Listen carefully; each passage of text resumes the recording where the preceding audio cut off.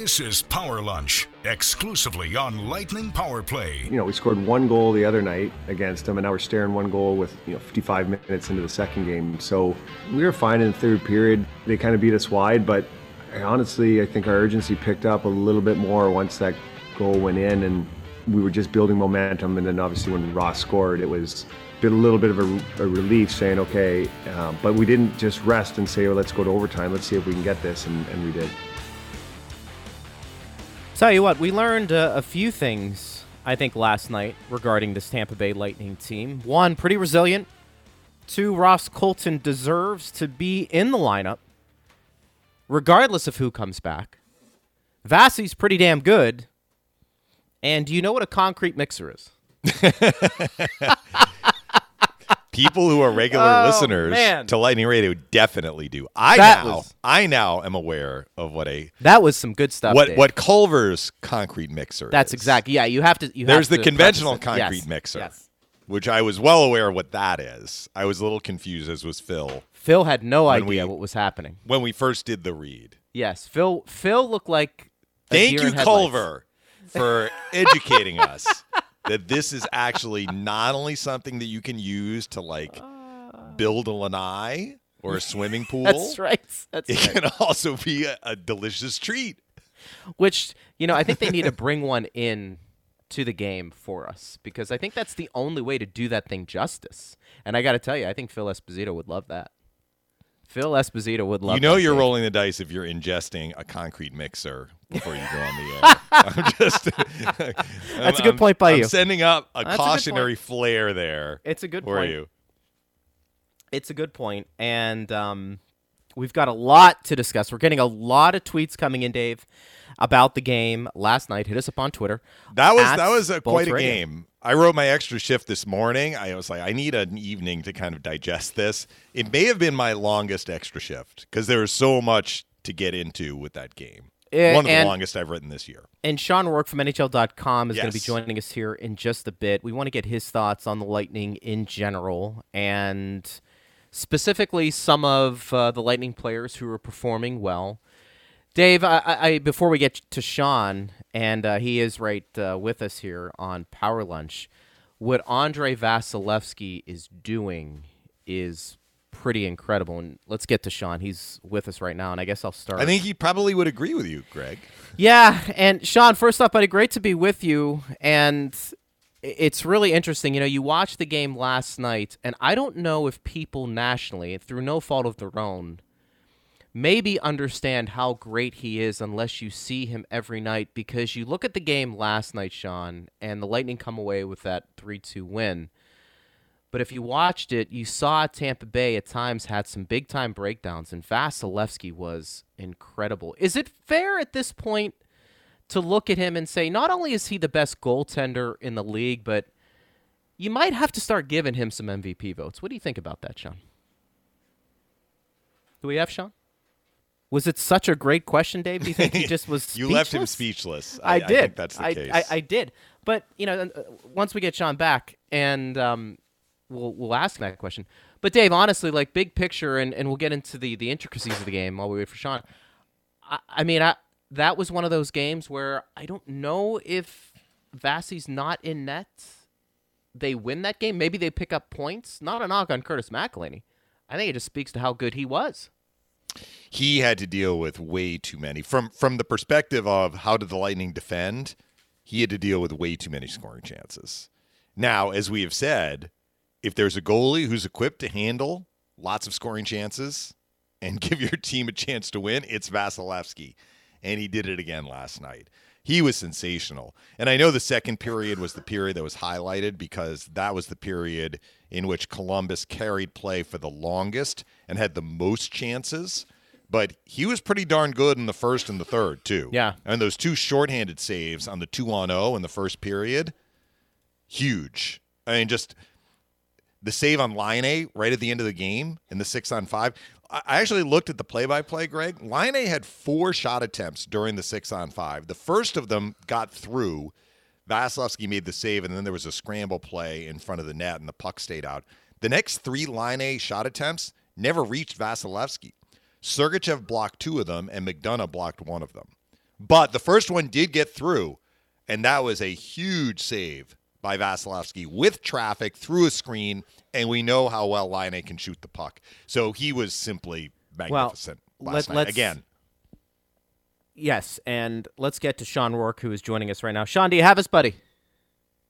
Steve says, hold on. Steve says, hold on. And that's fine. We'll do This that is quite the dramatic entrance. You know what it is. He's going to have. You know, the first question I was going to ask Sean, too, was what does he miss more? I thought the first question was Vasi. It was, but now that Okay. we've kind of You've already asked we've that kind one. of soiled that bed.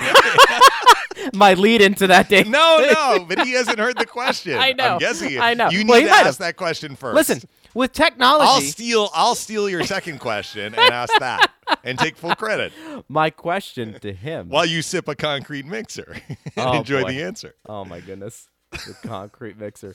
The question I was going to ask Sean, because he's a big concert guy, he loves music.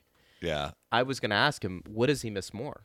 Going to a hockey game where it's completely sold out, or going to a concert and getting out in the open and enjoying the tremendous music that's being played? And for him, these concerts are a big deal. I was going to ask him that coming out of the gates, but we'll have to wait. And then, of course, my second question would have been, why aren't you voting for Vasi for MVP of the league like I am?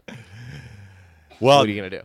I think NHL.com, they do kind of are they straw polls? Is that, or mock votes? Like they have all of their writers submit votes for different awards, and they make their picks at different points during the year.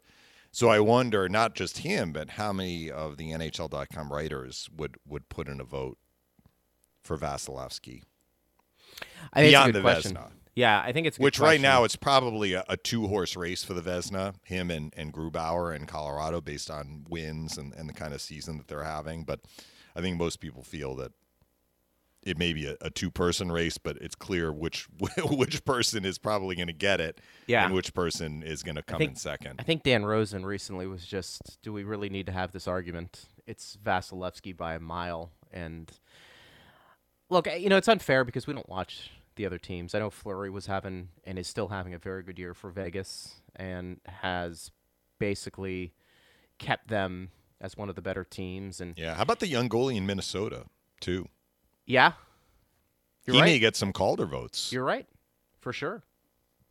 I was thinking about this too. The Coach of the Year. You know my take on Coach of the Year, Dave. Yeah, well, that's our wheelhouse. That is the Coach of the Year. Broadcasters Association. Yeah, who's. If there was ever an argument to be the Coach of the Year and you don't win the Stanley Cup, who's coaching lights out right now? Mike Sullivan. I was not a huge fan of the Pittsburgh Penguins before the season started. Look where they are now. He's got that team playing kind of close to where they were in 2016 in terms of they're finding some depth and they're playing hard. Like defensively, they understand like their forecheck is what they need to do to win games, and they're doing it. And I did not see that coming. And I think those are the cases where you sit there and say, all right, yeah, I get it. And that makes some sense if you were going to give the Coach of the Year award to somebody like that. That being said, for me, I'm not going to waver. I'm still going to say whoever wins the Stanley Cup should be it. Yes, I know. But there are some interesting candidates out there. Flag. Yeah, there's some other teams that maybe were not expected. This is one of the three areas where the Coach of the Year winner, or at least a guy who finishes in the top three, can slide in. Either you have just a phenomenal season, the coach of the best team, sometimes wins it too, a coach of a team that has greatly exceeded expectations, and or a coach of a team that has overcome huge obstacles, usually injury-related. And there are a couple of coaches, I think, who fall into that second category. Joel Quenneville in Florida, certainly. Paul Maurice in Winnipeg. Did anyone think that the Jets would be where they are? Understanding that I think there's this perception that North Division has some really good teams and some teams that have really struggled this year. But I think Winnipeg, based on where they were last year, to me, they're a little surprising based on the season they had last year and now where they are atop that North Division. That's a 3-team race for first, kind of like the Central Division. I think Minnesota as well. I mean, I don't think a lot of Minnesota people felt sure. Minnesota would be in that running to maybe they'd eke in as the 4th seed, but it's St. no Louis trying to hold on right now. Yeah. Those question. are just 3 teams off the top of my head. Good point. We see Florida a lot, but I think these other teams also are in the mix here. It's a good point by Minnesota. I have a friend here where I live who's from Minnesota, and he kind of keeps dibs on some of the young players they have coming up. And, of course, I've never heard of any of these guys. And, he acknowledges their team that's struggling to score. He's not a big fan of Parisi and the contract that they gave him a while ago, but they are getting some good goaltending, as you mentioned. So kudos to them. They're playing well. Winnipeg's one of those teams that's always had a lot of talent, and I felt like along with Nashville, just never could break through and win a cup with the talent that they did accumulate. Now, Nashville, we kind of seen them have a resurgence here. Winnipeg, I still like them a lot. Maybe goaltending is what it comes down to with them here and there, but it's certainly something to keep an eye on. I tell you what we're going to do. We're going to take a quick break. It looks like we can get Sean back at another number, but let's do that. Okay, let's get that squared away. Yeah, I don't want to keep him waiting. Because we do want to, you and I want to get into the game. We want to get into this game, dig our teeth into what we're doing. He's Dave Mishkin. I am Greg Linnelli. Steve Ersick producing, back hopefully with Sean Work from NHL.com. If not, Dave and I will just talk for the next 50 minutes. Back after this on Lightning Power Play. The perfect social distancing distraction for your lunch hour. This is Power Lunch, only on Lightning Power Play on the iHeartRadio app. All right. And we are back. Craig Linnelli along with Dave Mishkin, Steve Ersnick, our producer, doing a good job to get our next guest on. Sometimes technology works. Sometimes it doesn't. When it doesn't, you just got to reset. And all good things come to those who wait. Absolutely. There's no doubt about that. And this guy's worth waiting for. He's Sean Rourke, director of editorial for NHL.com, does great work there. Always enjoy his analysis, and he's with us on Power Lunch. Sean, great to be with you, buddy. And as I said, my first question out of the gate to you would have been, in that previous segment, what are you missing more, going to an arena where it's a packed house, watching NHL games, or going to concerts live? Well, that's a tough one. I think I would have to say concerts live, only in that it can't be recreated. There you go. You can't have that thing with concerts that you can have with hockey, right? You can get together with your buddies and watch a game. So if I had to pick one, it'd be concerts, but they're right next to each other. Go ahead, Greg. I know you have another question. Well, yeah, I knew Sean. He's a big music guy, so I wanted to ask him that question. Yes, you wanted to get that one out of the gate. Sean, we're taking a look at the Lightning, and Andrei Vasilevsky was outstanding last night. But as I've made the point on this show a number of times, along with Dave, is that if you don't watch him every night, you probably don't get an appreciation for how good he is. So if you look at the box score, you look at yesterday and say, all right, he gave up 2 goals. That's a typical Vasilevsky game. But then you notice that Columbus really had some glorious scoring opportunities throughout. And if Vasi's not in net, I don't know if they pick up points last night. I understand he's the best goaltender in the game. At least I think that's our opinion here on the show. But I'm wondering, does he need to start getting some MVP consideration for how good and how dominant he's been? Understanding that while Tampa Bay is a good defensive team, they're not a great defensive team. No, but they have the best defenseman in the game, and I think that kind of skews the whole thing. Look, I think Vasi's going to win the Vezina, and I don't vote, but if I voted, Hedman to me is a runaway Norris Trophy winner. So I'm a big believer in that you can't really split your MVP votes, right? The MVP is a very specific thing. It is the most valuable player. That's why I've never believed in Connor McDavid and Leon Draisaitl can get MVP votes in the same year, because to me, this isn't a best player award. This is a most valuable player award. And as good as Andrei's been, I don't know if he's the most valuable player on that team, because it might be Hedman. And there's certainly an argument for each one of them. So for me, the MVP argument is more about, a player like Patrick Kane, who almost single-handedly has willed the Chicago Blackhawks into the playoff picture, a picture that they didn't think they would be in, and probably I'm not sure that they deserve to be in if they didn't have him. So it's players like him and Anze Kopitar, and other players like that who are singularly the best players on their team. Sean, the it's most always important interesting. players. I just confused my own argument. The most important players on their team. No, we knew where you were going with that, and that's a very good point. That's why they call it the most valuable player. Greg and I have had this discussion in recent weeks as well. Sean, it's always interesting. I think it gets lost sometimes, right? Yeah. It's to a degree, it's become a best player award, and if you're going to do it under that aegis, then I certainly think you can put Vasilevsky in that conversation. But that's not how. And again, I don't vote, but if I were to vote, that is not how I would vote. I would vote for the most valuable player, and I just don't know that I can make that argument for Andre as good as he's been. And in a way, the Lindsay Award, which is voted on by the players, really doesn't specify most valuable. That's the players kind of voting for probably the player they think is the best, right? I mean, isn't that kind of the way that award is meant to be doled out? Yeah, I think historically that's kind of been the way it's kind of slid over the last couple of years. But you still do get a lot of writers who, for their own reasons, and look, it's very subjective, as many things are when you're voting for awards, who think it should be a best player award. It's very much like the Norris in that's become an offensive defenseman award more than an all-around defenseman award. I think Hedman's changing that dynamic because he's so good at both ends.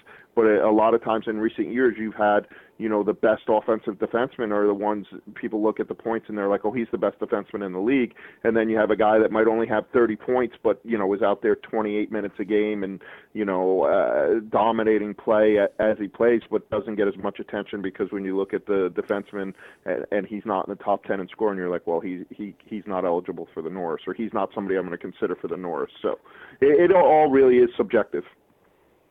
Sean, I'm just curious because in our little bubble here, we sometimes don't get a feel for the national sentiment about some things relating to the Lightning. And I want to ask you about drafting and developing. I think there is an acknowledgement that the Lightning have drafted well. You can look and see Braden Point was in the third round. Cirelli was in the third round. Palat was a seventh-round pick. Even Nikita Kucherov went in the second round. Amazing to think that he didn't go in the first. But is there a recognition that the development part of this is also important? And when you look at a guy like Ross Colton, who has really grown a lot as a minor league player and now is having an impact at the NHL level, is there an acknowledgement or a sense that what the Lightning have done is not just drafting, it's also drafting and developing that has helped them bring up players and stay elite? No, I think that's a huge part of it, and if it's not being acknowledged, it's a mistake. When you look at that Syracuse pipeline and how it's kind of fed players in there, and they kind of play the same way, and they do all of the same things, and players come to Tampa Bay ready to play for the Lightning. I think that's a huge part of it. I think you need to identify those players, and the Lightning have been very good at that. When you started to talk about all the players and where they got drafted and everything else, I started thinking about Steve Yzerman, and it was the GM there, and when he played in Detroit, it was the same thing. The reason that they became so good was because they hit so late on so many players. Datsyuk is the classic example, but there were a ton of others, and Tampa Bay to me has kind of followed the same blueprint, especially because when you get good, you can't always hit early because you're not drafting in a place where you're going to get a given player. You got to project a little bit more. So I think they've done a really good job drafting. I think they've done a really good job developing. And then I think they've done a really good job of identifying those tweener players, right? And kind of picking those kids out and saying, signing them as undrafted free agents or trading for them or whatever, and then developing them into NHL caliber players and adding to their depth pool where they can either introduce them into the lineup like they have with Ross Colton, or use them as trade bait for something else they might need, like they did at the deadline last year. So to me, it's the entire package, and I think it has to be that way if you're going to sustain success. We've seen a lot of teams be good for a year or two, and then the salary cap catches up to them and parity catches up to them and everything else. But to be in that top 4, top 8 for several years in a row like Boston has done and like Tampa's doing now, it has to be a combination of all those things. Sean Rourke from NHL.com joins us here on Power Lunch on Lightning Power Play. Sean, understanding Tampa Bay is up against the cap, does Julien Brisebois make any type of moves at the deadline? Are you comfortable with their team and specifically their back end as a whole? Yeah, I'm completely comfortable. I think they made their moves, right, last year. and all the guys that they got last year, they have again this year. Whether it was re-signing them or drafting for players with more than 1 year left on their deal, which is not the prescribed method of handling the deadline for most GMs. Everybody's looking for a rental, and I think that's what you'll see this year, especially with the flat cap. It's going to be almost all rentals. But I think they made their moves last year, and then we just talked about Colton, who comes in as like a depth guy, and then you're going to get Nikita Kucherov back. To me, that's a trade deadline move. You're sitting in first place in your division. There's a lot of competition there for Florida and Carolina, but you've put yourself in a place where you're comfortable now. You're going to make the playoffs. You're clearly one of the best teams in your division and in your side of the bracket. I almost said in the East, but there is no more East, at least for this year. And now the trade deadline passes, and you get to add Nikita Kucherov at some point, probably closer to the playoffs. To me, that's the trade deadline move for them, and it's going to be an unbelievable one. My only concern, and it's minor, is how long does it take Nikita to come back? You saw in St. Louis, Tarasenko came back, and it took him a little while to get on track. He's still trying to find his way 10, 12 games in, and I don't know that Nikita's going to have that same runway. But you look at this Tampa Bay team, and I could argue that they could win without him. So to add that at the deadline, to me, is all they're going to need to do. Sean, I have kind of a two-part COVID-related question. The first is, we see Vancouver now has had to postpone some games. Montreal had to do it, whatever it was, last week or a week and a half ago. What is the realistic timeline for when the regular season is going to end now? How far do you see it extending? And that's one. And then two, what is the landscape, in your opinion, going to look like as we get into the playoffs, as presumably more people, players, management get vaccinated? Do you think we may see a change either in some of the protocols or more fans in the building or any kind of changes as we get farther along here that may impact the playoffs as opposed to the regular season? To answer the first part, I think for the most part we're still the NHL believes it's still somewhat on track for what they proposed, right? They're a little bit past the end of the original end of the season, which I believe was the 8th, and now we're at like the 11th. And then the playoffs start 3 days later. I think there's some flexibility, and as you reschedule these games, you could still start the playoffs, and the teams that have to play in those last 2 days to get to the right number of games would start later, right? You stagger the playoffs a little bit in the beginning until everybody gets on the same page. So I don't know. There's been no concern expressed to this point. So you have to assume that there's still a comfort level there. And then to me, the second part of the question is the huge part, right? And it has to do with more than hockey. It has to do with everything. You look at baseball; it's just starting up now, and there's been talk about lessening their protocols. Same thing with the NBA as players start to get vaccinated. That they would be allowed to go out to restaurants together. Testing would not be as extensive and everything else.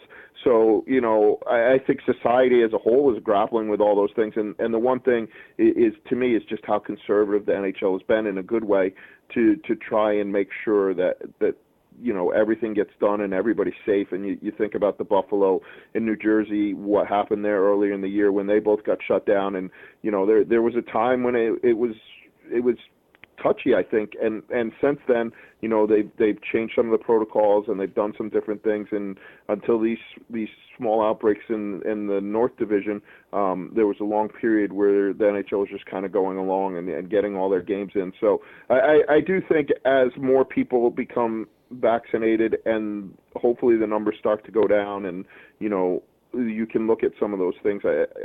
I think the biggest things will just be, as you get to the semifinals and you introduce Canada into the equation and those Canadian teams, there's going to be some questions about exactly how that's going to be done and what it's going to be done. But you've already seen the quarantine go down from 14 to 7 days in Canada, and I think that's going to have a huge impact in the next 10 days over, what teams can do at the trade deadline. I think you already saw it with Montreal and getting Eric Staal. I mean, he came out and basically said, I wasn't interested in sitting 14 days, but I can live with 7. So to me, those are the kind of changes that are really going to impact what happens going forward.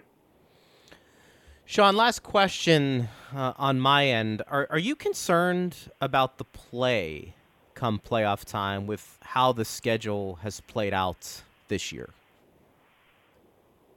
No, I'm not, and I'll tell you why.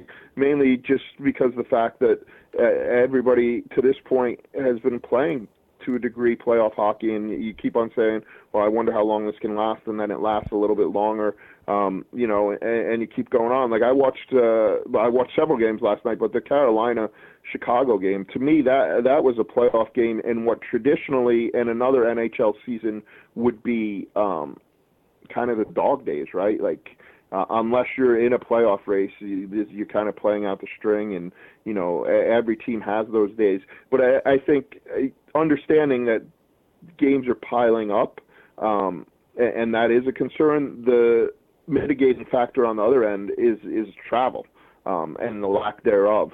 I love the hey, let's play 2-3 games in the same city.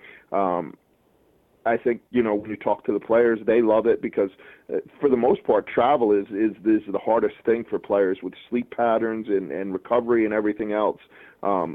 Even when they're on the road, it's almost, other than that they're not sleeping in their own beds, it's almost like they're at home in that they can go through the same routines that they normally go through. You finish a game on the road, say in Carolina, right? If you're Tampa Bay and you got to play them again 2 days later, so you're in bed by midnight, you attack the next day the same way. It's not like, playing a one-off in Vancouver and having to fly 6.5 hours home and then play again the next day. Like, I think those are the things that really build up on you. So, and then once you get into the playoffs, everything's forgotten. It doesn't matter how banged up you are or how tired you are or anything else. It's playoffs. It's what you play for, and it's why you play. And again, we had Eric on our podcast. Dan Rosen and I do a podcast at the rink that comes out each week, and Eric's in quarantine right now, and he talked about it. And he's like, yeah, it's been hard. He's been living by himself since the trade from Minnesota. At the start of the year when he reported to Buffalo, and those are the hard parts, and hockey really becomes an escape for him, he says. So, and I think that's a very common thing in that, when you're on the ice and you're playing, you forget about everything else and all the protocols and all the hardships that have gone into this year and really pour everything onto the ice. And that's what I've seen so far, and we're so deep into the season, I don't really see it changing. Well, you mentioned the podcast. Before we let you go, where can people listen to you and check out the latest at NHL.com? So we do the At the Rink every week, usually on Wednesday or Thursday. It's anywhere you consume podcasts, Spotify, iTunes. It's on NHL.com, multimedia podcasts, and it's part of a family of podcasts that we do. Something for everybody, fantasy, draft, whatever you want. We have a podcast that speaks to you, but ours specifically, usually we have a coach or a player on every week, and then we go around the league, and it's almost as good as your show, guys. You know what? You're too kind. You're flattering us, Sean, and then that's a good way to get you back on the airwaves, which we will in a few weeks before the playoffs start. Buddy, thank you so much for coming on. We always appreciate it. Sorry about the connection issues there at the beginning, but we're always glad to have you on. Thank you, Sean. Hey, it's my pleasure, and I'm just going to blame it on the snow while you guys are sitting there in Florida enjoying the sun. We've had snow flurries today, so that's what I'm going to blame it on. You know what, Sean? It's a cold wave here. It's 65. I'm going to get my hat on. Oh, you poor guys. I guess know, there'll be no visit to the Tiki Bar today. That's right. Stay warm, buddy. Stay warm. We'll talk to you soon. All right, we'll talk Thanks, to you. Sean. All right, Sean Warwick from NHL.com. If you want to react to anything he had to say, you can do that at Bolts Radio. All right, let's reset. We come back. We're going to get into the game last night. We got some questions starting to trickle in. Some Ben Thomas questions, and where does Ross Colton fit in with this team when everybody's healthy? It seems to be the maybe number one question people want to know. We're going to answer that for you when we return. East Day, Michigan. I'm Greg Linelli. Back after this on Lightning Power Play. This is Power Lunch, exclusively on Lightning Power Play on the iHeartRadio app. All right, keep those questions coming in at Bolts Radio. Greg Linelli with you, along with the radio voice of the Tampa Bay Lightning, Dave Michigan, Steve Ersnick producing. Thanks to Sean Rourke again, who just joined us. I want to get to some news here before we get into the game last night. The Lightning have assigned Mitchell Stevens, Dave, to Syracuse for conditioning purposes. He has skated in 4 games for the Lightning this year. Taylor Radish also reassigned to Syracuse. Ben Thomas, of course, we know, on the taxi squad, and a lot of people want to know how that's all going to play out, but we wanted to get that out there for you. Still no word yet on Jan Rutsa. We'll give you that latest information whenever we find out. But they did get Ryan McDonough back last night, Dave, and we were curious to see what type of defensive performance the Lightning would put in, understanding that he would be back, and that would certainly be an upgrade on the back end. But I thought, as we touched on at the beginning, I didn't think their defensive performance collectively was good enough. Certainly come playoff time, that's going to need to change. But I think last night it was safe to say, thank goodness they had Vasilevsky in net, because he certainly covered up some mistakes. Well, Greg, I'll rewind, and I know Steve keeps a record of every show. And I said yesterday, I think it was yesterday, yeah, it was definitely after the Tuesday game, that if Columbus was going to try and win games 2-1 or 3-1 with an empty netter and get outshot by a 2-1 margin, that is not sustainable. And sure enough, Columbus didn't play like a team that wanted to get outshot 2-1 and just hunker down defensively. They were on their toes last night. They played a very up-tempo, aggressive game. And I mean that in a positive way for Columbus. I thought they were very, very productive in terms of the work they did from the red line into the Lightning's net. So let's acknowledge that. And I will revise what I said yesterday, which is, if Columbus can play like that, they're going to give themselves an excellent chance to win a lot of games down the stretch. And checking out some of the headlines from the Columbus writers today, they basically said the same thing, that's the template. Not so much the Tuesday game, even though Columbus defended well in front of their own net. It was more how they played yesterday.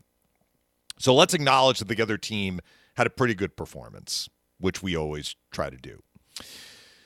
The Lightning went into the game yesterday off of Tuesday's game saying, we want to do more in the offensive zone to get inside on Columbus, to get more dangerous chances. We had a lot of shots on Tuesday, 38 of them, but not enough scoring chances. Merzlikins was able to see a lot of the shots.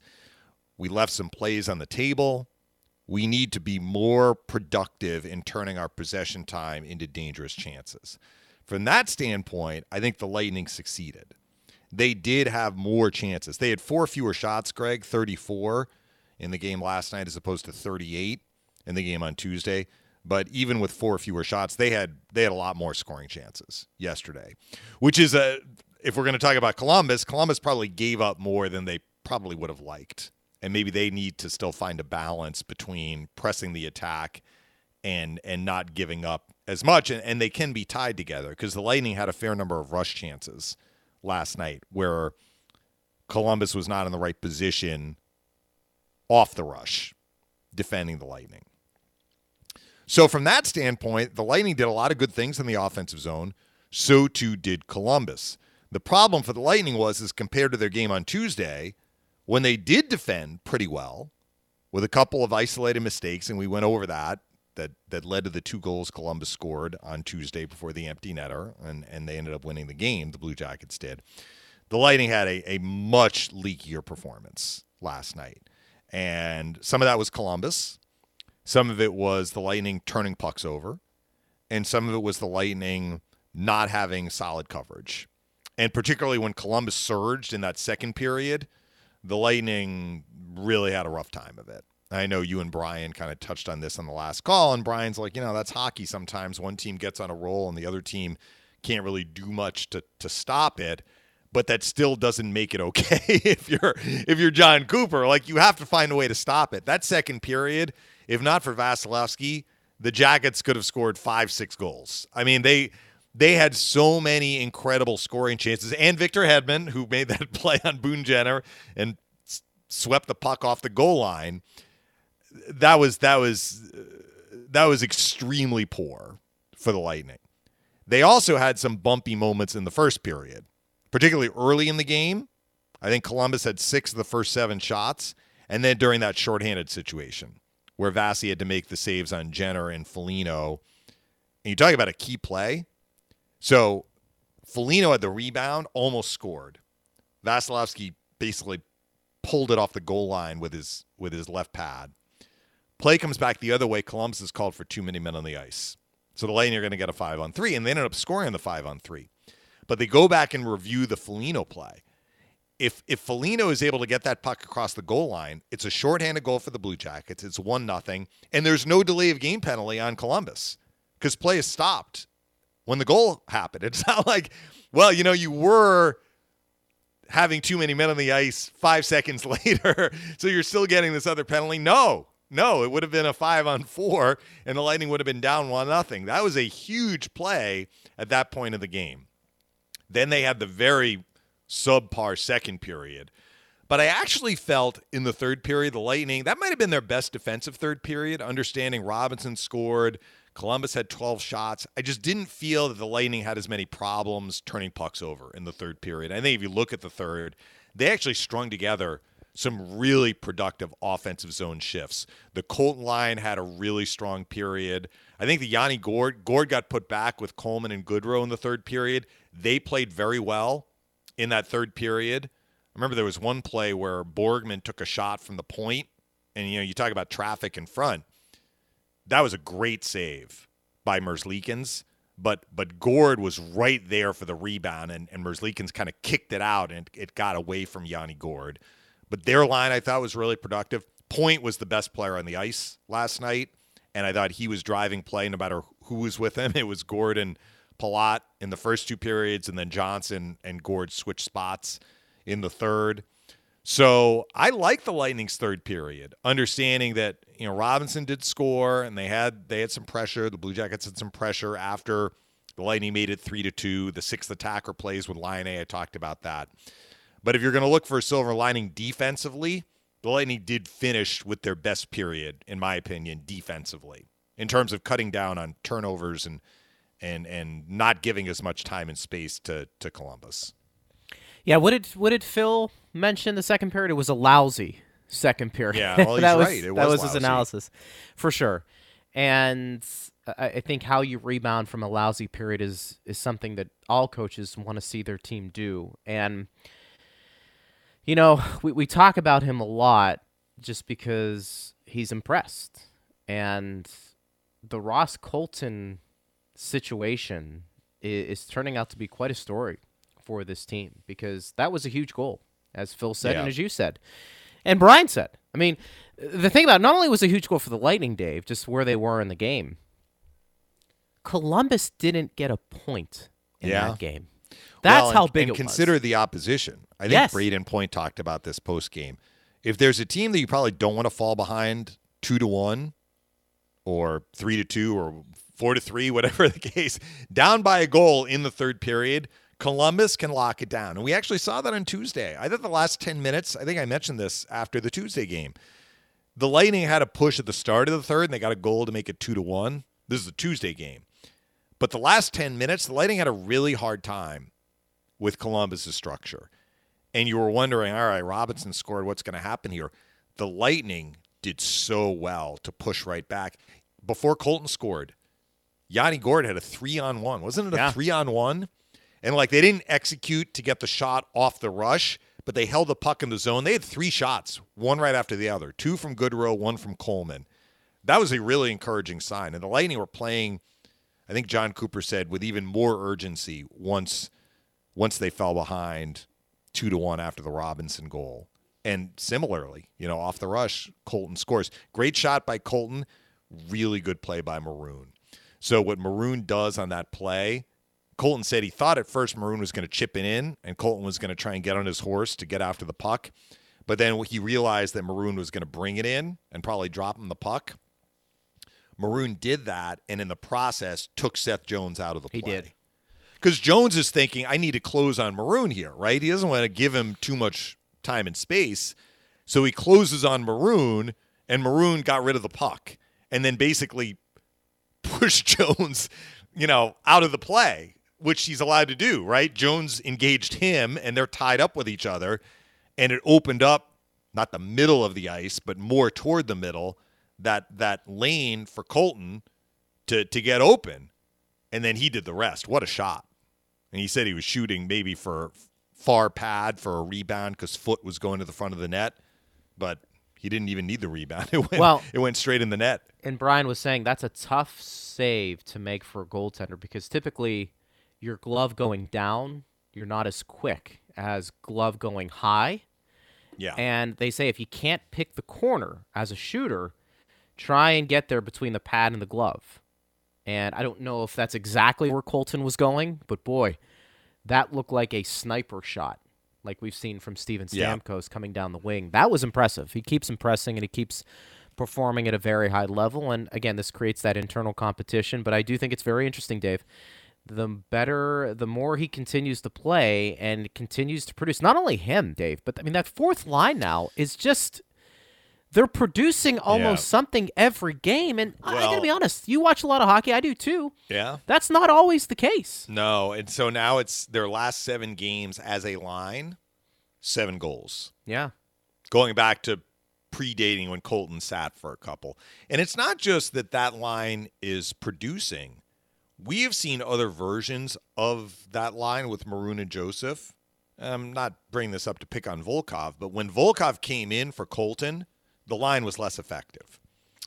And when the Lightning have gone with 11 forwards, so Maroon and Joseph are being joined by really good players, right? It might be Braden Point, it might be Stamkos, it might be Cirelli. I mean, Joseph might be in the middle. Maybe it's a winger.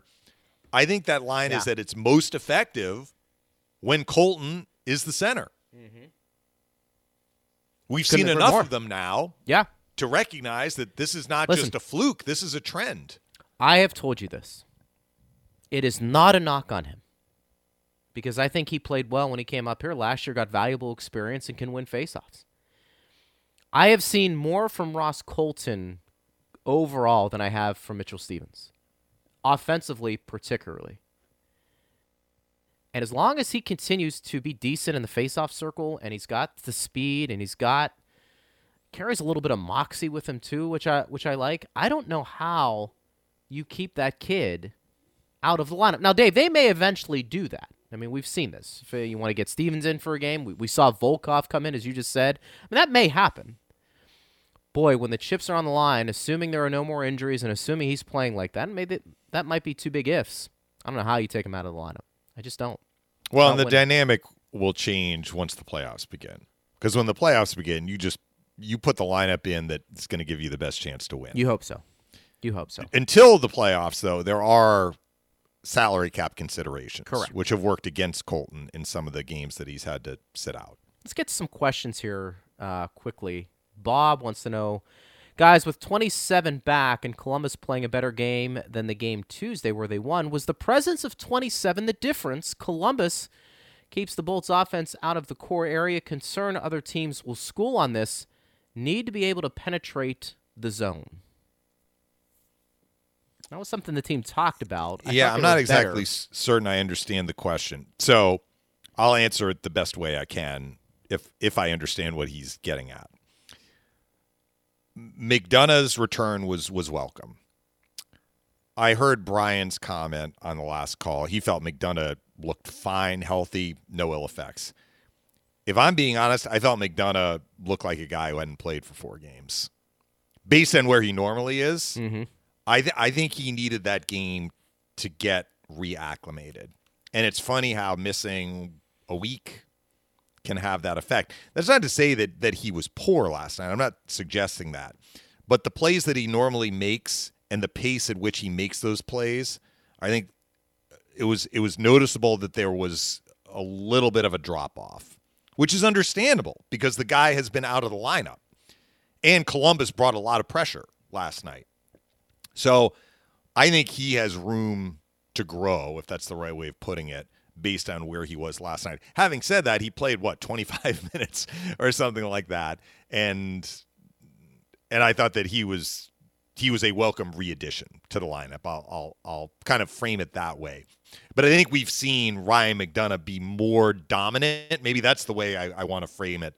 More dominant in terms of how he makes plays coming out of the defensive zone than what we saw last night. And I am willing to – and maybe he feels differently. Maybe he felt like he was right there, and this is just one person's opinion, but I think that he has another level to get to, and he will get there very shortly. I'm willing to kind of put this on the fact that he sat out for a week or a week and a half. I think there's work on both ends, getting to the front of the nets and making the other goaltender a little uncomfortable. Yeah, that was the other part of the question. And right? I think also in their own zone. And I think that's where Chernak comes in, being a little bit more physical. Schen's a guy that can do that, although when push comes to shove, probably not in the lineup come playoff time. I think you give Tampa Bay a little bit of the benefit of the doubt, Dave, too. When the stakes are at the highest, you're going to see a level of physical play that we're not seeing right now. I just think that's what happens during the playoffs. I do think not having Chernak there, at least defensively in their own zone to clear the net a bit, is something they're missing. But I think collectively, I'm not too worried about their physical play and clearing out the front of the net. Well, and ironically, and I use that term, I think accurately, because it is ironic that was Bob's question. Julien BriseBois, in his midseason press conference, actually pointed out how pleased he was with how the Lightning were playing in front of both nets. Remember that? Yeah, he did. He said, good point. What I've noted, he said, I'm not happy with our rush coverage. We're giving up too many odd man rushes, but I love how we're playing in front of our net, and I love how we're playing in front of the other team's net. Yeah. So the Tuesday game was a game in which the Lightning did not penetrate. And I think Bob's point is a fair one. I'm not sure that was the case last night. I mean, the Lightning were able to – they're a tough team to get inside on, Columbus. But the Lightning were able to do that. They were able to get some guys to the front of the net. Cirelli, I think, had a chance in the first period. I mentioned the Gord one where they had traffic in front of the Borgman shot. That was in the third period. I mean, I'm just going off the top of my head here. But I think the Lightning were a little bit more committed based on what happened on Tuesday to correct that. And if we're going to go on what Julien said, that has not been an area of concern for them. Well, and keep in mind, too, last night, how many posts they hit, Dave? Yeah. I mean, they had back-to-back Stamkos and points, both shocked that happened. Schenn had one that went off Merzlikins and then hit the post. Yeah, so that counted as a save, but it was still bad luck. Yeah, a little bad luck. And by the way, I was impressed with Luke Schenn shooting last night. Yep. You know, he's got a pretty heavy shot, willing to shoot. I kind of like that from him, and not going to sit here and tell you that he's going to be in your top six, but it was good to see Schenn not be just another guy out there in the offensive zone. You get the puck, you're open, shoot it. Good things happen when you do that. Al wants to know, I've noticed a lot of defensive zone and neutral zone turnovers. A lot of it seems to be coming from hesitation with the puck, looking for the perfect play instead of moving the puck out quickly. Thoughts? Well, that goes to pace of play, which John Cooper said he wanted to address in the Wednesday practice. So, look, when the Lightning are not playing at top speed, they are less effective. We know that, right? I mean, that is what makes them a handful, that they play with pace and they move the puck up quickly. And I know you and Brian have talked about the whole east-west part of it. Sometimes you can fall into some habits that will work for you on occasion, but generally playing north is what the team wants to do. And when they are playing north and moving the puck quickly, it is a handful for the opposition. See, I also think, too, maybe I'm giving way too much credit for this team when it comes to playoff time, that's kind of the game they're going to be playing. It's going to be simpler. But I think they've earned that. And I think we saw that last year. I think they have enough guys that understand, during the regular season, Dave, you sometimes get out of your element for whatever reason. It's a long season. You're not going to be perfect. I think they understand that is the way they're going to have to play this year. And they have enough horses. Dump the puck in. Go chase. They've got a lot of guys with speed who are tenacious on the forecheck, and I think that will play to their advantage. But, time will tell if that's, going to happen. But I tend to give them a little bit of the benefit of the doubt when it comes to how they're playing now compared to where I think they will be playing, because I just think it's a mature team that understands a certain way to play come playoff time, and, we'll see if I'll be proven right. Connor wants to know, are we going to see Ben Thomas on the ice at some point, or will he stay on the taxi squad? Thanks, and Gold Bolts. Love the show. Thank you, Connor. Ruda and Chernak are hurt. Chernak looks like he's on the mend. I mean, he did participate in the optional skate yesterday, but, you've only got, at this point, Cal Foote and Luke Schenn as righties. So I'm not surprised that they summoned Ben Thomas, and I'm not surprised that they summoned a defenseman. I didn't know it was going to be Ben Thomas, although he was a guy that was involved in the camp at the start of the year and didn't go down right away. In fact, I think he went down right at the start of the season, didn't he? Wasn't he one of the last players? He was. At first, we thought he was going to be on the taxi squad to start the year. So, he's a guy who's been in pro hockey for several years, and I'm not surprised that he got called up, but he wasn't the only option. We mentioned Witkowski. They could have brought up a lefty if they wanted to, like Sean Day is a guy you mentioned on the show yesterday. So they needed, depending on the length of the injuries to Cernak and Ruda, and I guess Ruda is on IR at this point, the Lightning are going to need depth. So why not bring up Ben Thomas, get him acclimated on the taxi squad, and if they have further injuries, then you have him there to come in and play. And maybe it'll be a situation kind of like with Colton and Barry Boulay and what they said they wanted to do with Taylor Radish, who has been sent down to Syracuse with Mitchell Stevens, who went down for conditioning. Maybe they'll work to get Thomas into a game, depending on how long these other injuries are. To me that is interesting because he's played over 260 games at Syracuse. He's somebody that we've heard a lot about, but we haven't seen in Tampa for whatever reason, whether it's performance, whether it's just the luck of the draw. My gut tells me, and a lot of this is salary related, that if it gets to the point where Ben Thomas is an option, first, I just don't see him getting into a game right now because Tampa Bay's, I think, eventually be relatively healthy, depending on Cernak's status this weekend. But who would you take out if you wanted to get Thomas a rep? Because, understanding you have some guys who I think need to play at this point more so than him. And I think if you get to the point where Ben Thomas is an option, it's not a knock on Thomas. I mean, I'd like to see him play. What the heck? Yeah, maybe. Luke Schenn has been through waivers twice. I confess I kind of lost track of the last time he went through. Yeah. If he's still in that window of 30 days, he has not played 10 games, I'm pretty sure, since the last time he went through the waiver wire. But, that would be a salary swap, basically. You could move Schenn down. If you wanted to get Thomas into a game, you could do it. You could, and I'm not opposed to that. I'm wondering because you would think when he gets into a game, or if there is thought about putting him into the game, Dave, it's going to be coming close to the trade deadline, April 12th. We're here April 2nd. I'm wondering at that point, does Julian Breezewell just say, we have to go out and make a trade anyways? Understanding everything you and I have talked about, salary in, salary out. But I'm wondering if he even gets to that point, does he feel comfortable with Thomas, or does he say, look, this is getting a little bleak. We need to address it with somebody with some experience and the injury status on Ruda, which Correct. We don't really know at this point. We don't. Now, some people have said, with Thomas being up, is that not a good sign for Ruta? I don't know. We'll find out. But my sense is we probably don't see Thomas because of the reasons we just gave. That's going to do it for the show today. Boy, that went by pretty quickly. Now, back-to-back games this weekend, Dave. We've got Detroit. And as Brian Engblom has said, even the worst teams don't lose every game. And the Red Wings have been playing better lately. They lost in overtime to Florida yesterday. They had a lead in the third period, too. Mantha had scored, and it was 2-1, and then they took back-to-back penalties, and the Panthers scored on the power play. Real quick, though, Panthers are doing all of this. No Barkov still. He has been out, what is it now, 6 games, I think? Yeah. 6-7 games. No Ekblad, no Barkov. No Ekblad, no Barkov. They do have. For the people who said Carter Verhaeghe was doing it because he was playing with Barkov. Forget about it. He's producing now with Barkov not healthy and not in the lineup. He's been incredible. Yeah, he had 2 assists.